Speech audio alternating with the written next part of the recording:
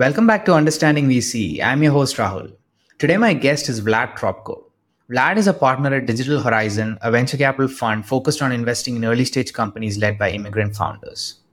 Fund operates in London, Tel Aviv, and Dubai and specializes in supporting startups in fintech, martech, and e-commerce. With over 15 years of experience in venture capital and private equity, Vlad has successfully closed more than 30 deals throughout his career. Some notable deals includes Quantenna Communications, which was acquired by OnSemiconductor, and Zipline International. Now let's talk. Hi Vlad, thank you so much for joining me today. Hi Raul, pleasure to be here and thank you for having me here. So you were born in Siberia, right? How was that like? It was almost 40 years ago. It's a snowy and cold place to live. So I remember the time when I moved to school when it was minus 40. Quite cold, but it gives me a lot of resilience and taught me to be very strong and passionate about the life. Yeah. So, what did you do when growing up? So I was there until 8, so I was quite small and can't remember a lot of things from that times. Because at 8, I moved to Moscow to study there and start working. But from what I remember, it was a really small city at the moment when I was born, and right now it's one of the largest cities in our country. Okay. So what were your interests other than the studies? Did you have other interests like in hobbies? So I'm a Liverpool fan, for example, and I'm watching the football a lot with the friends. So because I was studying when I was young a little bit in England, and several guys told me that I looks like Robbie Fowler, Nice. one of the major Strikers. strikers and goal scorers in Liverpool. From that time, so I think at that time I was 13 years old. From that time, I started supporting Liverpool and continue to do this. I love to travel and learn new things. It helps me a lot to see a bunch of angles in my work. Yeah, you definitely do look like Robbie Fowler. And also, I'm a big Manchester United fan, by the way. Yeah. Lucky use this year. So yeah. Yeah. And what do you think is the greatest risk that you've taken so far in your life? I think I have thank you for it's for a great question because I was thinking about it for a long time.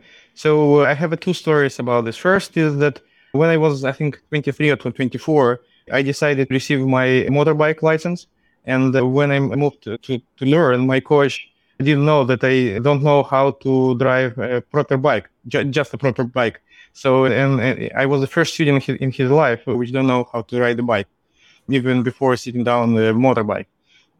But I survived, and luckily his motorbike at that moment was okay. So I fallen down by a bunch of the times, but continue my effort and then receive my driving license for this. It's from one side. From the work perspective, I think the biggest risk which I took was my first angel ticket. I wasn't at that moment. I wasn't rich enough, but I was curious to try. And I'm thinking that it was the first ticket was my MBA in investments, in personal investments. So right now, when people who are thinking about angel investments, I definitely think that your first couple of tickets, it's your payment for education.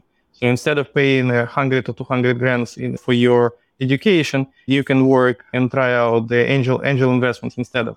And the amount of education which you will grab and skills which you'll find and learn would be enormous, and maybe even more than through the MBA. May I ask, how so? How can a 2-3 angel investment teach you more than an MBA does? If you're properly working with the founders, you will see a lot of things about their psychology, how they are working together, how they are building the product from the scratch. So, for example, in my first angel ticket, 2 out of 3 founders moves away from the company within the first 2 years. And the third founder will become the only one, struggles a lot from the psychology perspective, from the product perspective, etc. And luckily, he survived and built a great team and great product.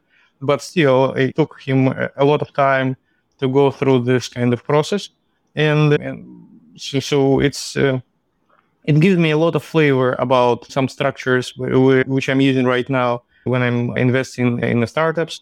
Like, for example, one of the key things when you're thinking about investing is that right now, quite majority of the startups have a reverse options. So for most people who haven't seen this, it means that if one of the founders will leave the company within the first 1 or 2 years, they will not receive a significant portion of their stake. Even they started as, I don't know, 50-50 co-founders or 1/3 for each. But if they will leave within a year or two, they will have only one quarter or 1/3 of their initial stake. And it helps the founders who will stay in the company to continue and give some additional equity to the new employees or new co-founders. So it's one of the examples which from the early days of my learnings. Yeah. Yeah, I've heard you talk about how founding team psychology is responsible for 95% of the success of the startup, especially in the early stages. So, what do you think are, like, from a psychology perspective, some positive signs and also some negative signs? So basically, recently, one of the research from European VCs shows that more than 50% of particular decision is based on the management team. So the management team is a core for success in any startup.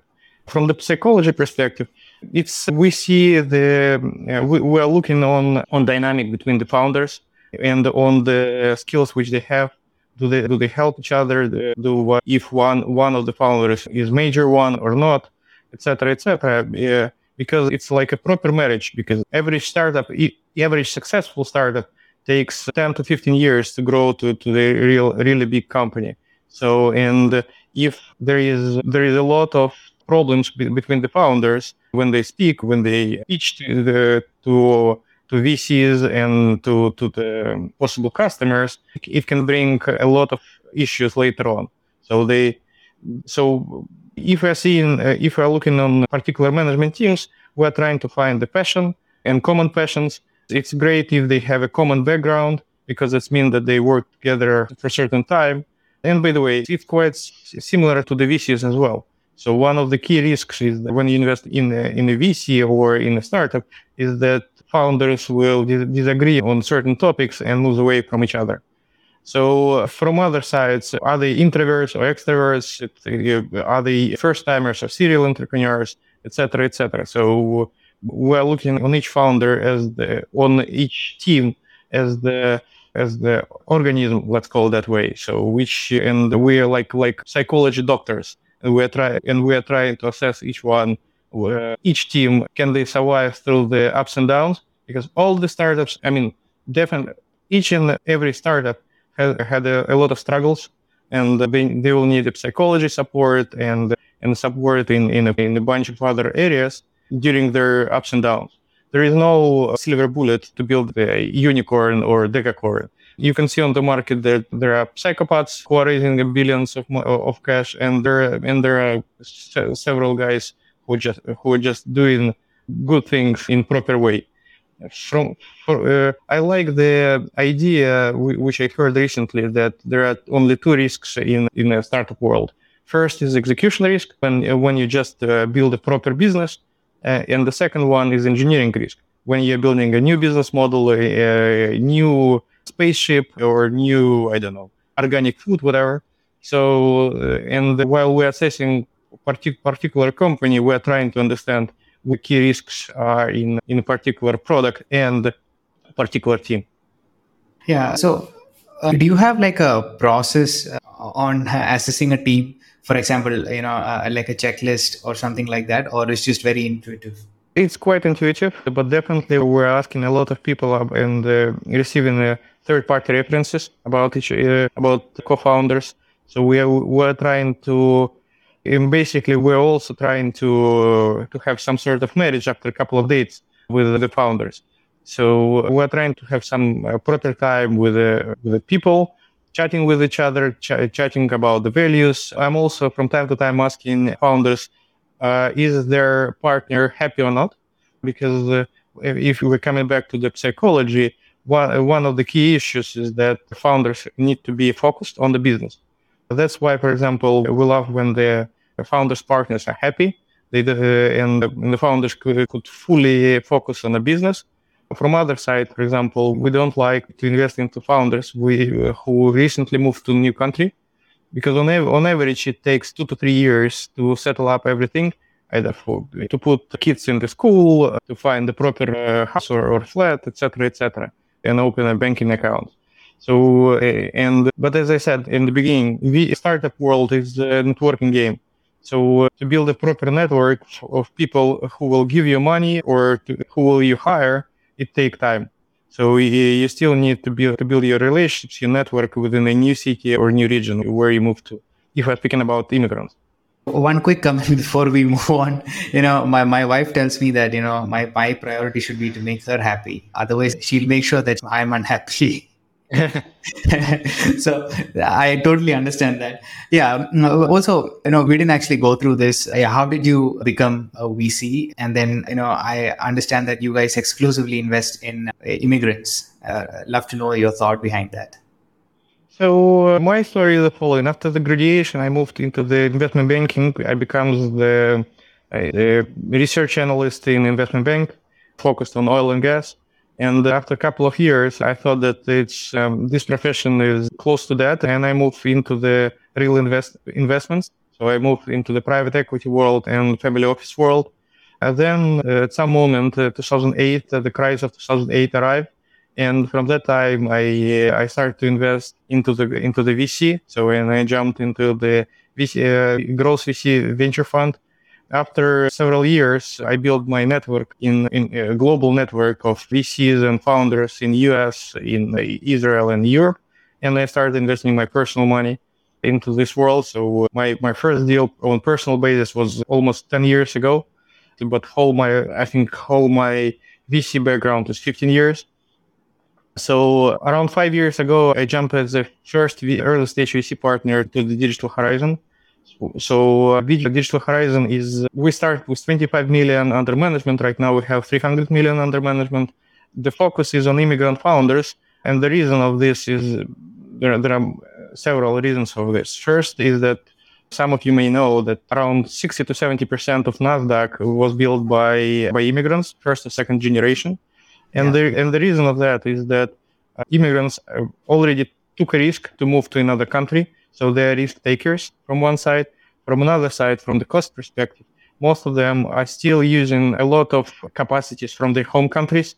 And if you're considering the US salaries or UK salaries, it's much cost-efficient way to build a startup. So you just need less money to build a similar product in UK or US, while you're outsourcing it to Eastern Europe, India, or Egypt. So that's probably the key. So our focus in Digital Horizon is in FinTech and B2B Software. We have two funds. One is on early stage, so late seed around A stage fund, and another fund is the growth stage VC. So we are providing some sort of to our investors access to multi-stage investment strategy. Yeah. And also, may I ask, so at Series A, right, especially now, how should startup think about growth? Because in the last 10, 15 years, a lot of startup grew by just spending money. So it's like, you can really grow fast if you spend, if you're selling $1 for 85 cents, right? So that famous saying. A lot of companies did this over the last decade or so.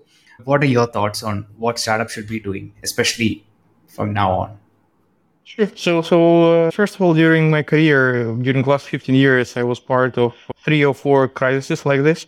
So before that, it was more like a vertical crisis, like clean tech boom and burst in 2012, 2014, etc., etc. So, but if we're speaking about the growth, first of all, we will see that the market will grow, but it will take time. So right now, you need to be resilient and focus on cost efficiency. So idea is, if you can build a proper unit economics fast enough, it's much better. And I'm not speaking on A rounds to be profitable, but the investors will need to see profitability within a couple of years after the investment. It doesn't mean that after 2 years you need to be profitable, but you need to understand how you can do it properly to become profitable. from the idea of spending, I don't know, a lot of money into the marketing, etc., luckily we didn't invest in any e-grocery stores, e-grocery startups or bike startups, which spend a lot of money. And the reason of that is because they're not capital efficient, and we see the capital efficiency as a core to our investments. Yeah, there is a lack of loyalty in those startups comparing to the fintech or B2B software, where you can see proper retention and proper relations with the customers for a long time. So, for example, there are a bunch of the infrastructure fintech companies who are still alive after 50 years, and a bunch of the banks are using them and don't think about changing them. So it doesn't mean that the new startup can arrive and take those customers, but still there is a huge opportunity to disrupt incumbents, and doing this without significant, selling for a free great product. For example, when we're asking people, do they have a pilots, we're always asking if they're paid or not. And if they're free, most of the customers don't care. They will use it a couple of times and then forget. But if a particular founder can sell it for money, it's one of the signals for us that first he or she can sell and think properly about the business. Because some people thinking that the startup is not a business, but in the end, it is a business, and it's hard business. And you need to set up it properly. We clearly understand the operations would be not on A rounds, for example. It would be very early from the operations perspective. So you will not write all the playbooks for your growth, but later on you need to build the processes, etc., to build a proper business in the next 3 to 4 years after our investments on the A round. Yeah. So, can you name a specific infrastructure in fintech, that you think there's an opportunity to build right now?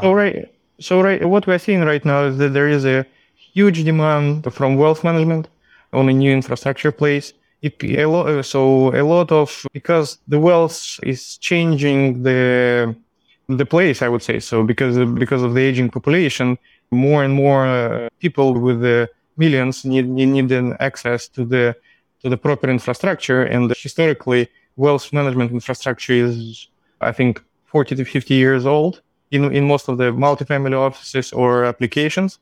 And we see that the wealth management is one of the core infrastructure which need to be disrupted in the following years. We see several startups in this space, and we believe that there is going to be much more. The issue which they have is that it's a lack of trust. And even when you look on companies like Revolut, historically, when they were starting, nobody having there more than a couple of hundreds in the bank account.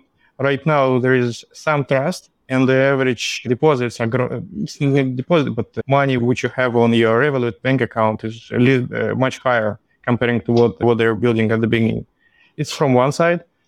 So another infrastructure which we believe that will grow in the future in the next decade would be CFO tools and treasury management tools. So SVB crisis shows that a lot of founders have just one account, and because it's quite intensive for early stage startup to have two accounts and manage them properly, we will see much more startups in this space which will help to manage your cash, your forex exchange rates, etc., to help founders and small, medium, and even enterprises to assist in their daily activity. Yeah. So going back to wealth management, this is so true. So even in my case, in my Revolut account, I keep less amount. It's my, daily expense account, and I don't trust it to use it as my main account. So this is then not a tech problem, is it? Is more to it, right, than just building better infrastructure. If we're speaking about the fintech in general, it's a lot of things is about the trust. So, and for example, in Revolut case, when or if they will receive a banking license in UK, it would be much more trust in their business. So comparing to Monzo or Starlink, for example, who has this banking account.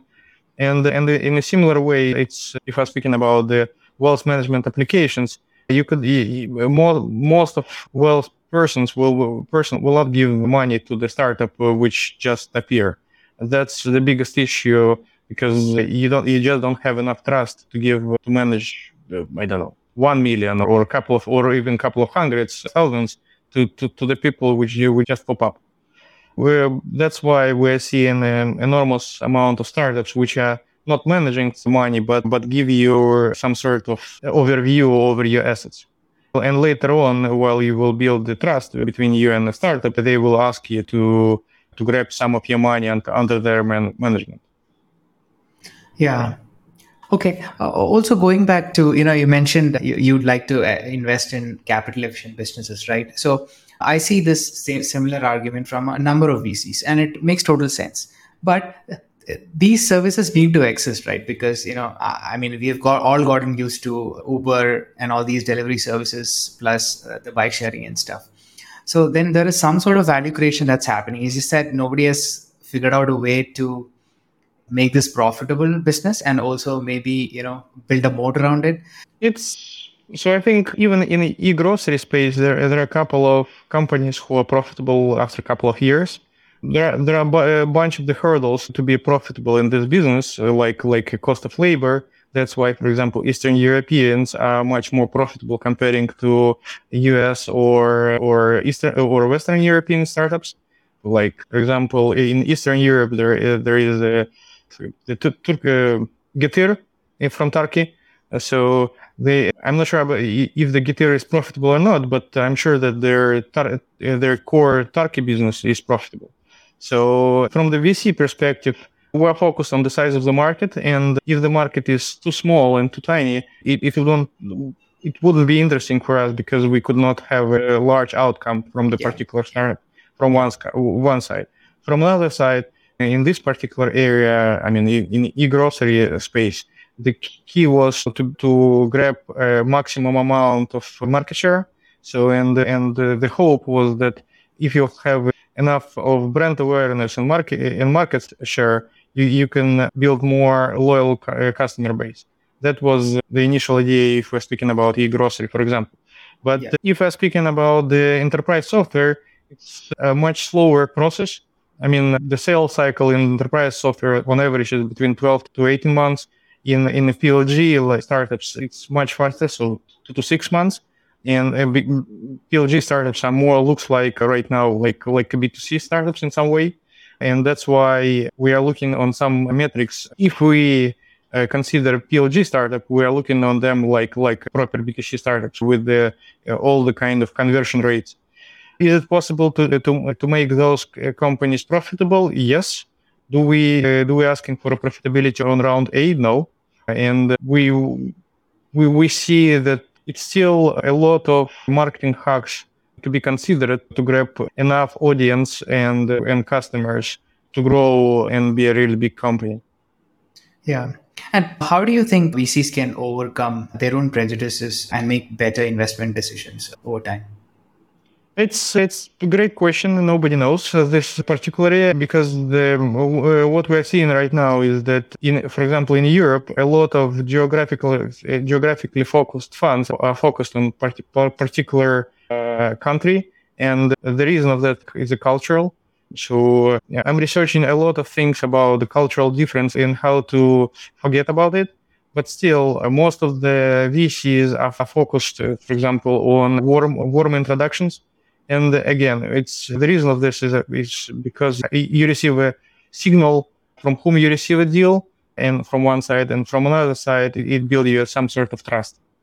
So we see an enormous number of initiatives to help to the female founders, for example. We as the Digital Horizon in totally invest, I think, share of female founders in our portfolio is around 17%. So it's 6 or 7 times more than on average in UK. And we love immigrants because the significant number of immigrants doesn't have enough network and again, trust to fundraise from local VCs. It's hard question to crack because biases is all around us. It could be about gender, race, etc. But we're trying to, while we are reviewing particular startup, a particular team, we're trying to avoid it as we can. And you're trying to avoid this because you think that would generate better returns? Yep. It's from one side, it's our angle. So that whole our team are immigrants. So the team of Digital Horizon consists of people from Israel, South Africa, India, etc. And we believe that we can understand better the immigrants and help them to settle, to build their network. Yeah. Yeah. So speaking of prejudices, a lot of people who work in VC, mostly from finance background. So now, what do you think would be your advice to somebody who does not have a finance background and also not a successful founder yet to break into VC, especially if you're doing something like me, running a podcast? So there are a bunch of the ways how you can break in the VC world. You as a person can join the scale-up startup, which is growing, I don't know, from 100 to 200 people to several thousand. And it will be a great signal for VC to hire you because you know how to build a scale-up, and they are looking for people who has the skills and experience. We also see that the people who has a proper community can have good access to the founders. So, for example, in your case, the podcast, and you have an access to the VCs and to the founders as well. So you can start investing your personal money on a personal basis and then build the syndicates like a lot of people are doing. Right now, the cost of the syndicate is quite low, so you can find the proper startup and leverage your audience to invest together with you. And while you will invest, you will show to VCs that you know what to look on in the startups, and in your process and mind thinking about the particular vertical startup or idea.